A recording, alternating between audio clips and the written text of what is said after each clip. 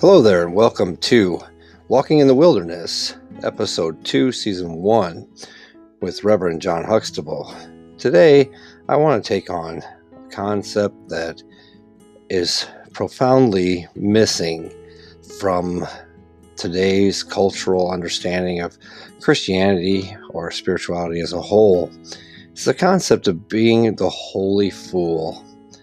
You see, there's some amazing stories of holy fools that I'm going to share with you today. Those stories. One is a story of St. Francis, and the other we'll talk about why we are so afraid to be the holy fools that we're called to be. In the letter to Corinth, Paul's letter to Corinth, we see we are called to recognize that we are called to be fools for Christ's sake. What an amazing gift, a blessing to be called as fools for Christ. In 1 Corinthians chapter 4, verse 8 to 13, we hear Paul write to the Corinthians, "Already you have all you want. Already you have become rich. Quite apart from us, you have become kings. Indeed, I wish that you had become kings, so that we might be kings with you. For I think that God has exhibited us apostles at last of all, as though sentenced to death, because we have become a spectacle to the world, to angels and to mortals. We are fools for the sake of Christ, but you are wise in Christ. We are weak, but you are strong. You are held in honor, but we in disrepute. To the present hour, we are hungry and thirsty. We are poorly clothed and beaten and homeless. And we grow weary from the work of our own hands. When reviled, we bless. When persecuted, we endure. When slandered, we speak kindly. We have become like the rubbish of the world, the dregs of all things to this very day." Now, when I hear this text, I am profoundly moved by the sense that we no longer have to live into the perfection, the understanding of perfect. What we have to do is learn to live. And that is the profound and wonderful nature of following Christ. We are learning how to live. And Paul shares with us, we have to learn to live within the folly of Christ. Meaning, we have to learn to love our enemies. We have to learn that when we are called names, that we respond with blessings.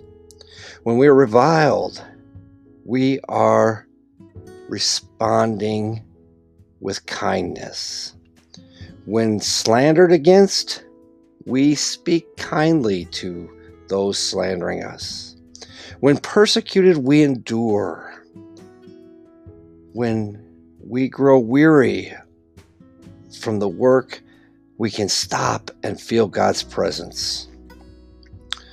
When reviled, we bless. How precious is that? And yet how profoundly hard it is. Have you ever wondered and felt as though the church just didn't get it? And oftentimes we as church haven't gotten it. We've been too consumed with doctrines and principles and ideas and creeds. We've been too consumed with what we think we ought to be doing rather than allowing God to work within us and allowing God to guide us in our lives. Instead of allowing God to walk with us and to empower us, we have decided to define God. We have decided that we are the ones that need to be the guardians of morality. When Christ called us to truly live and to find freedom in living by being able to do as Christ taught us to do. And that means that we're called to serve, not to dominate. We're called to assist, not to expect to be assisted. We are called to walk with. We are called to be the holy fools. What a great freedom that comes with that. And what I mean by that is St. Francis of Assisi has this amazing understanding around him. People love St. Francis for a reason, because he found that freedom. And there's a wonderful story that takes place that Francis went to the town square in front of his father and said, "You are no longer my father. I have only one father, and it is God." And he stripped down all of his clothes. And the people of Assisi were amazed and astonished. And he looked at his father and he says, "I have no father but my Father God." And his father looked at him and said, "Francisco, you are a fool." And Francis looked back at him and said, "You are right. I am a fool for God." And then Francis left, and the rest is history, as they say. Francis became the saint that we all love because he found freedom. A freedom from that need of perfectionism, a freedom from that need to gain status or power or prestige.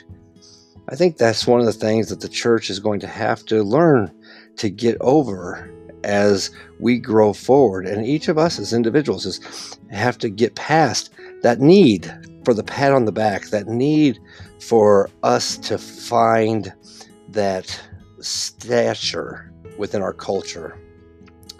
This is a challenging thing in a world that's built around consumerism and monetary power. But God doesn't call us to be rich. God calls us to be compassionate and grace-filled individuals. God calls us to find our freedom by being willing to walk with God and trust God completely. Trust God enough not to be so focused and so centered on success as the world defines it, because success for Christ is very different than the worldly success. Success for Christ comes with us finding true freedom, being willing to surrender ourselves and lose ourselves in order to truly find ourselves. How precious and amazing that is, and how challenging it is. I think too often we don't ask enough questions. We aren't willing to do that, because if we ask questions, we think that makes us look weak, or it makes us look like we don't know. But the reality is that all of us are constantly called to grow, constantly called to learn, constantly called to serve. And in order to serve, we have to be willing to search. We have to be willing to search to find newness, to find the answers that Christ is calling us to find. And those answers are found oftentimes in the Sermon on the Mount. Blessed are the peacemakers. Blessed are the poor. The meek shall inherit the earth. Think about how Jesus turned the culture upside down, and how too often we have not allowed ourselves to be part of that folly. We have been part of the status quo. We have been part of the cultural empire versus walking with the one we say we follow. So the challenge for us is to become the holy fool, to be willing to let go and surrender, to truly walk the path that God is placing us on with an openness and an abandonment of our own self in order to truly find ourselves when God is walking with us. This is the challenge for us this day, to embrace the wilderness, to embrace it to the point where we are willing to trust that God will walk us out of the wilderness. We have to accept the ability to be the holy fool. We have to be willing to laugh at each other. We got to be willing to laugh with each other. We got to be willing to laugh at ourselves, because that is what Christ is calling us to. We as church will continue to flap around in the wind as we continue to love principle and doctrine more than love Christ. And if we continue to be obsessed with right dogma versus accepting and growing in Christ, we will continue to flounder. We are blessed children of God, every one of us. And in that, we should cherish it and truly hold dearly to the blessing that God is placing before us. Because how often do we really stop and think how awe-inspiring it is that God gave us this breath of life? We have to do that. We have to accept and come to Christ, willing to be the fool that society will call us in order to prove Christ conquered death. In order to prove the presence of Christ, we have to begin to live out the existence of Christ in our daily lives. It's extremely challenging. It's a hard sell. But when we do, then we will be able to begin to see Christ in everything.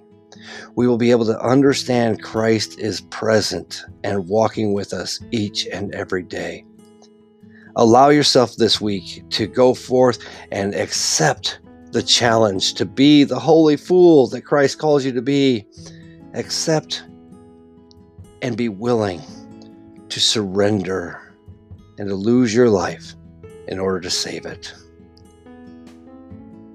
When somebody says something negative, come back with positivity, because that is what God calls us to do. May God bless you again and keep you, and may you all realize how truly loved you are by our God. And go forth today and be the holy fool. And I look forward to you joining us next week for our next episode. God bless, and may you be joy-filled and awe-inspired this week by God. Amen.